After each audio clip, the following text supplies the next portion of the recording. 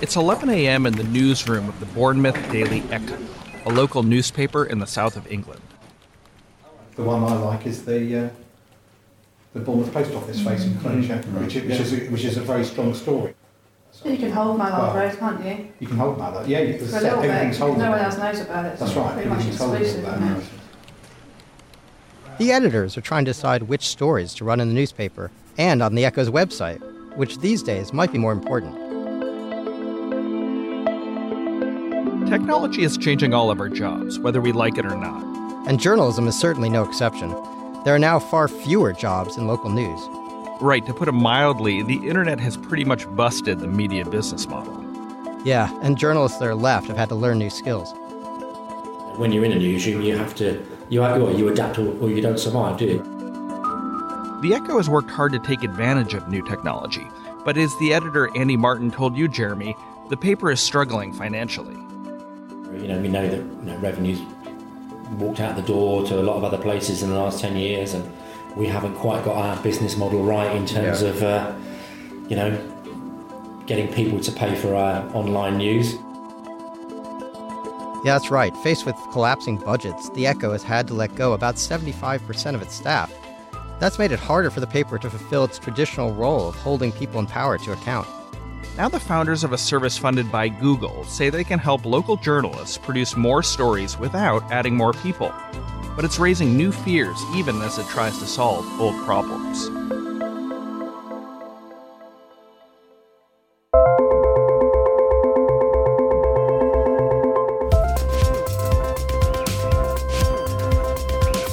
Hi, I'm Brad Stone. And I'm Jeremy Kahn. And this week on Decrypted, we're taking a look at how one local newspaper is grappling with new technology and its struggle to survive. There are only about 20 editorial staff left now at the Bournemouth Daily Echo, a paper that once had close to 100 journalists when Andy, the editor, first started. That's been a painful transition for the Echo, and one that's played out around the world as journalists have watched jobs disappear. Artificial intelligence is one technology that could help newsrooms like the Echo survive with shrinking budgets. But could automation, which initially looks like an added convenience, ultimately end up taking even more jobs? Stay with us.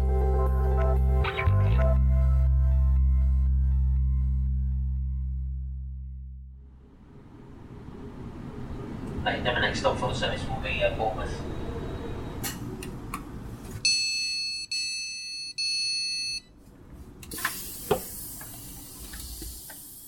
So, Jeremy, you actually went down to Bournemouth recently. Yeah, I took the train down from London on a chilly morning in February. So I'm imagining sort of the Cleveland of England. What's Bournemouth like?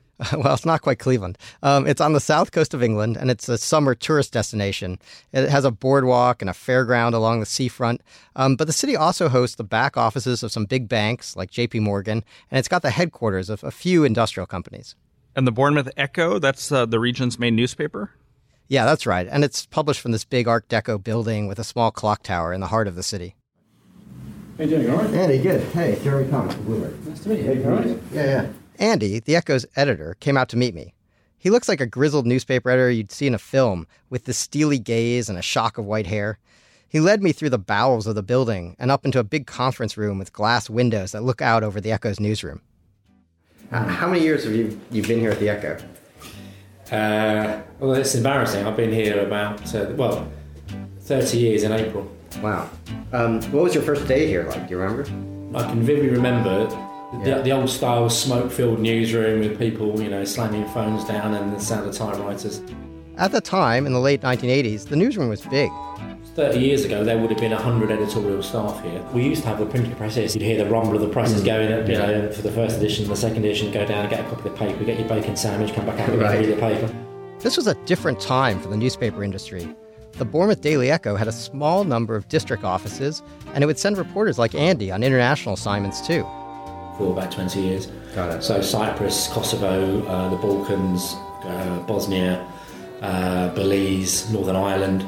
So I did quite a lot of tours of, not tours of duty, but out with the boys, right. Sort of 2 week long. After a few years, he became an editor on the news desk. And as Andy was climbing the masthead at the Echo, something happened in the mid-1990s that would change print journalism forever: the internet. Back in the glory days, local papers had 4 main revenue streams: newsstand sales, subscriptions, display advertising, and classifieds. The internet undercut all 4. For example, NewsQuest Media, which owns the Bournemouth Daily Echo, made a profit of £167 million in 2003. By 2016, that number was just £23 million. Ouch. So 1/7 of what it once was. That's right. And as profits slumped, the Echo has had to shed staff. So you're talking reporters, you're talking photographers. Some of those cuts happened through attrition. People who left or retired simply weren't replaced. But there have also been deep rounds of layoffs. So 3 photographers, probably 5 or 6 reporters, a couple of support staff.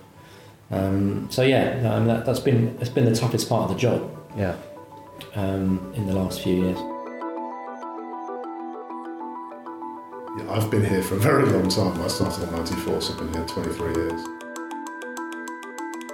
Corin Messer joined the Echo as a darkroom assistant. At that time, the paper had 6 staff photographers. Now, Corin's the only one left. The last 2 senior staff photographers left in September 2015. Richard Crease was one of those. He was here the day that I started. I gave the speech at his leaving do.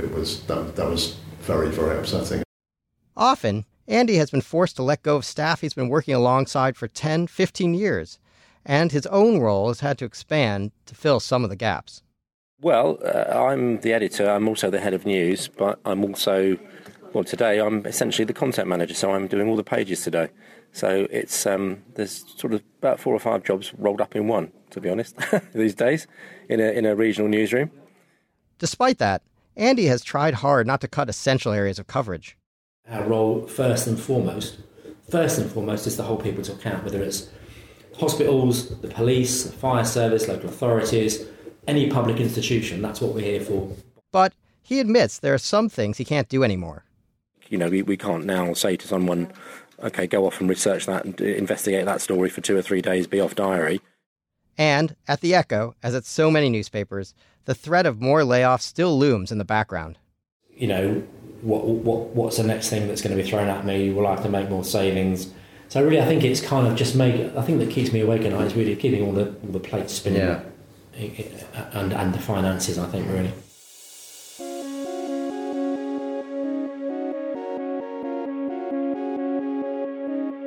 Now, a few months ago, one of Andy's bosses told him about a new type of technology that could perhaps help.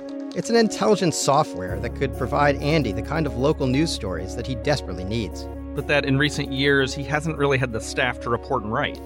At first, Andy was wary. Until now, technology has been more of a job killer for the news industry than anything else. Well, I mean, I'm obviously naturally skeptical about everything, even in our own industry. But Andy was also curious. I'm always open to looking at new ideas of, new ways of getting information. The Echo has had no choice but to embrace digital technology and social media in recent years. And now it's become one of the first British newspapers to participate in something called Project Radar. That's how I ended up at another news organization, this time in London. The Press Association was built to provide national news coverage for the UK's local papers. Here in Britain, people call it the PA. I went to see Peter Clifton, the PA's editor-in-chief. The PA is facing its own battle to adapt to changing times. Now that most people get their news online, local papers need less national coverage. I think they've all become increasingly focused on trying to serve their local audience with more and more local content. Then, through an old acquaintance, Peter heard about a London startup called Herbs Media that was founded by 2 news industry veterans, Alan Renwick and Gary Rogers. Here's Gary. I started my career in local newspapers. I did that for 3 years of my life and then took a turn into television. Between them, they've got more than 55 years of experience. The consumption of news has changed dramatically and radically, but if you looked at the business of how news is produced, actually very little has changed. It still requires a journalist to go and find a story and go and meet people, and it requires phone time and shoe leather, and good journalism requires that. In 2015, Alan and Gary had a brainwave. But we were looking at whether there was another way to produce good journalism that would be a little less labour-intensive. They decided to focus on large government data sets that had figures on things like bike theft and childhood obesity. And so we were quite interested in sets of crime data at the time. They thought they could take a single data set and get dozens or even hundreds of local stories from it.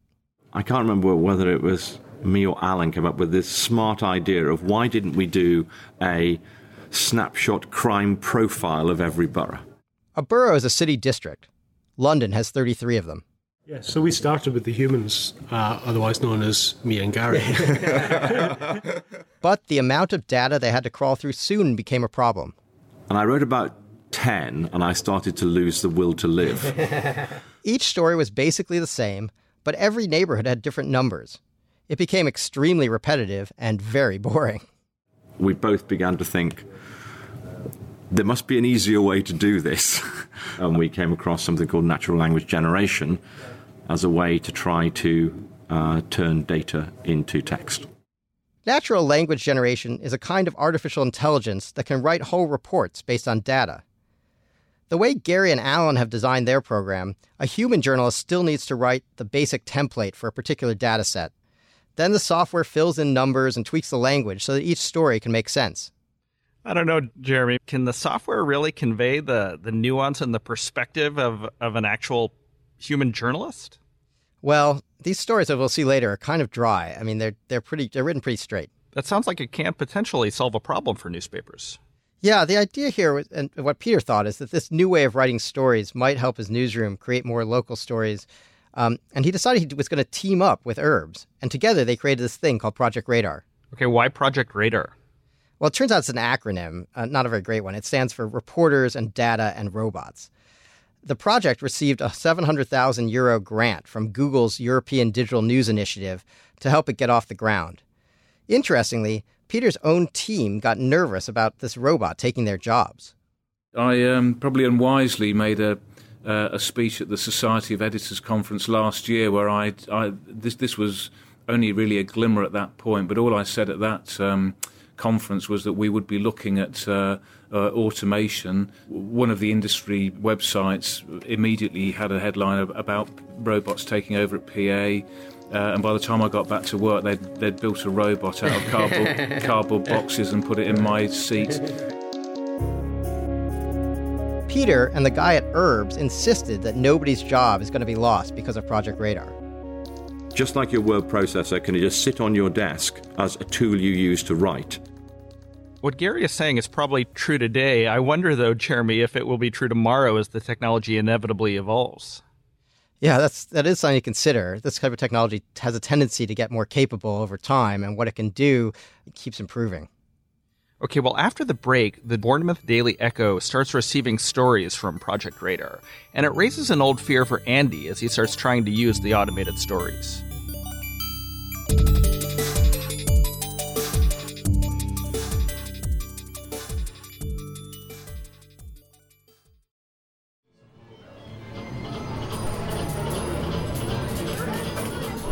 Back in Bournemouth, I walked through the video arcade on the Bournemouth Pier. Jeremy, why were you in a video arcade? Well, it's a good question. These arcades tend to be a fixture of British seaside towns, and I was actually on my way to visit another beloved British institution, the local fish and chip shop. My name's Chloe, and I'm the assistant manager here at Harry Ramsden's. And it says on the sign it's a world-famous fish and chip shop. What is it famous for? It's famous for our secret recipe that we have here in store. But you can't tell me what it is, I suppose. Unfortunately, no, I can't. Chloe said she's a loyal reader of the Bournemouth Echo, and she especially likes the traffic updates on its website. Especially with the amount of roadworks that we have in Bournemouth at the moment, the online one's always up to date, so you know where they are, what times they're happening and stuff like that. So is that a big issue here, roadworks and congestion and that sort of thing? At the moment, yes, because there's quite a lot, so especially on my route to come. Recently, the Bournemouth Echo ran a story telling readers just how much of their lives were wasted in traffic jams in an average year. So the congestion one, which showed us just how long a motorist would spend in a traffic jam in an average week or an average year, in the context of the restructure of the local area, is one that was particularly interesting. That story Andy's talking about, it came from Project Radar. I think it's been a help in terms of statistics that we wouldn't ordinarily be able to access or have the time to access, I guess. But he says some of Project Radar's computer-generated stories still require a bit more work. I wouldn't necessarily say, yes, I think that's been written by a computer. I would just say it's been written really straight. So he might ask one of his staff to get reaction quotes from a local official or from residents, or to punch up the writing to make it more lively. Jeremy, do you have an example of what one of these Project Radar stories actually sounds like?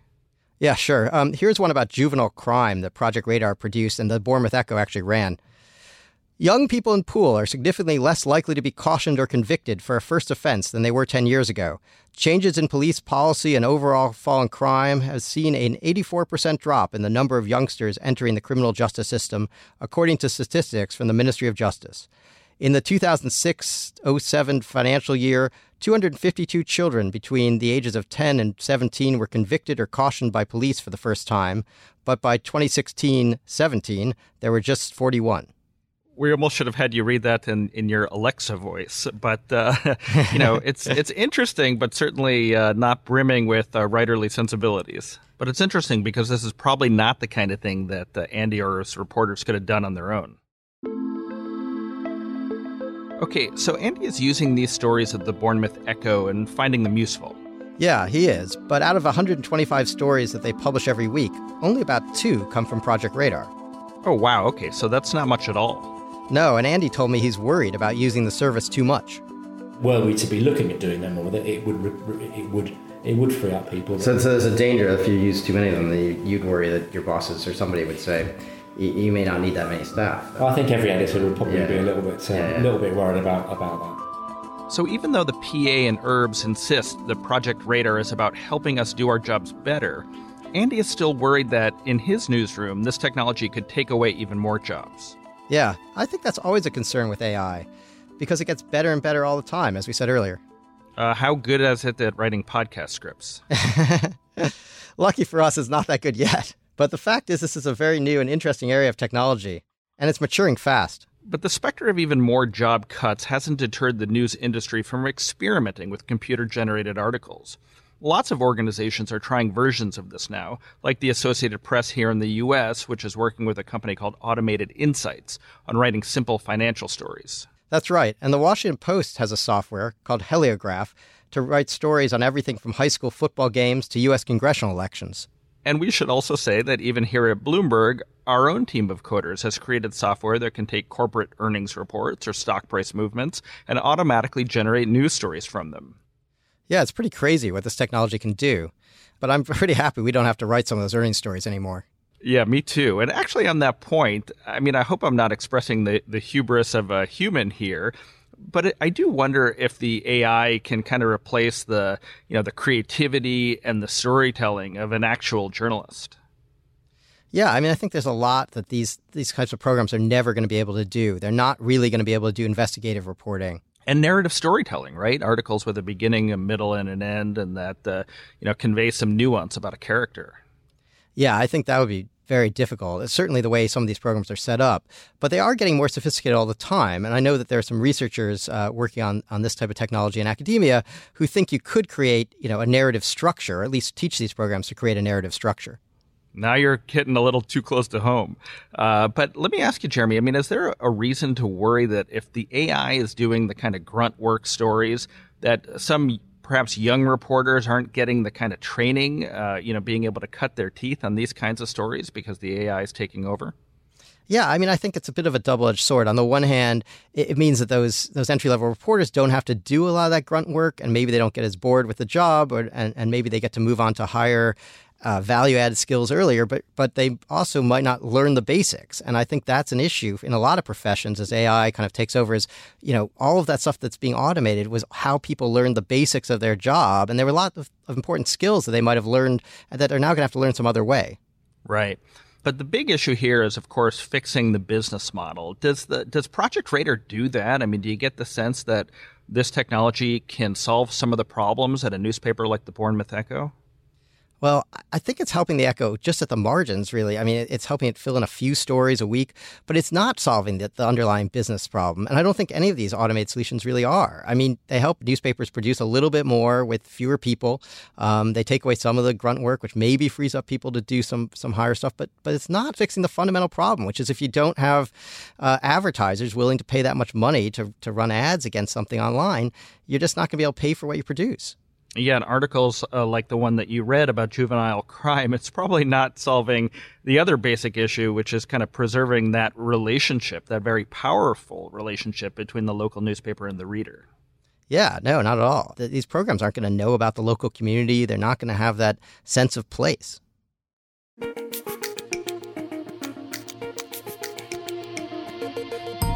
At the Bournemouth Echo, the staff who remain have tried their best to adapt to changing times.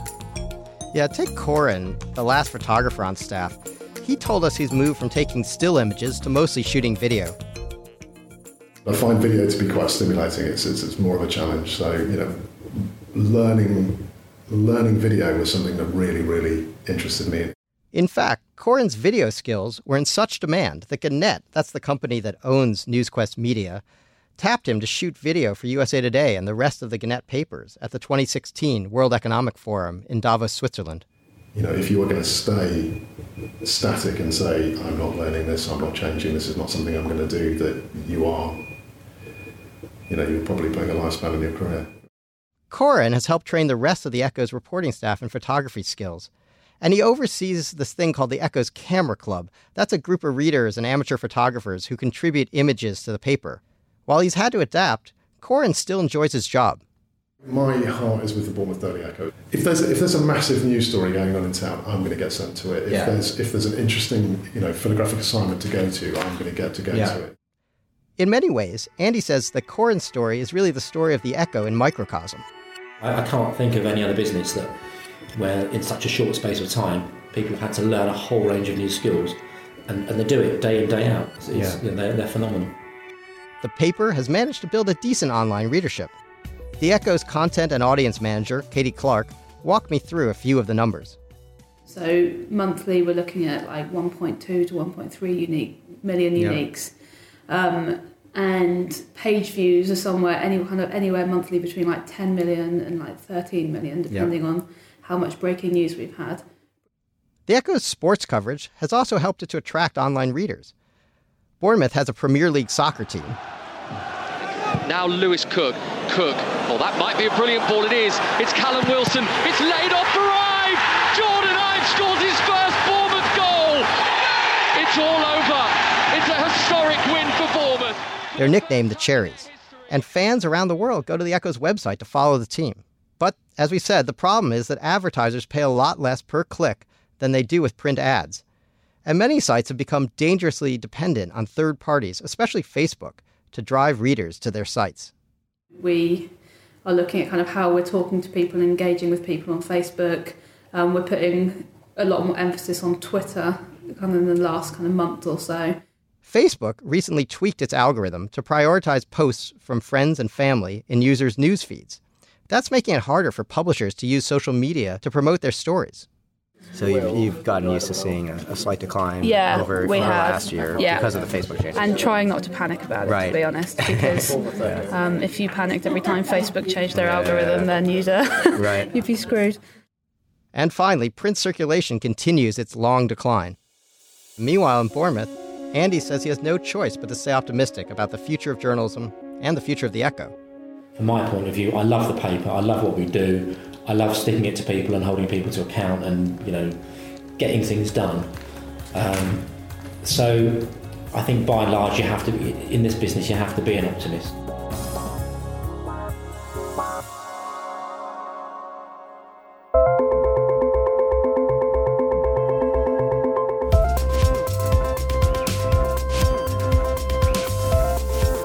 And that's it for this week's episode of Decrypted. Thanks for listening. We always want to know what you think of the show. You can write to us at decrypted@bloomberg.net. I'm on Twitter at Jeremy A. Kahn. And I'm on Twitter at @Bradstone. Please consider leaving us a rating or a review on Apple Podcasts or any of your favorite podcast apps. It really helps us find new listeners. This episode was produced by Pia Gatkari, Magnus Henriksen, Liz Smith, and Christy Westgard. Francesca Levy is head of Bloomberg Podcasts. We'll see you next week.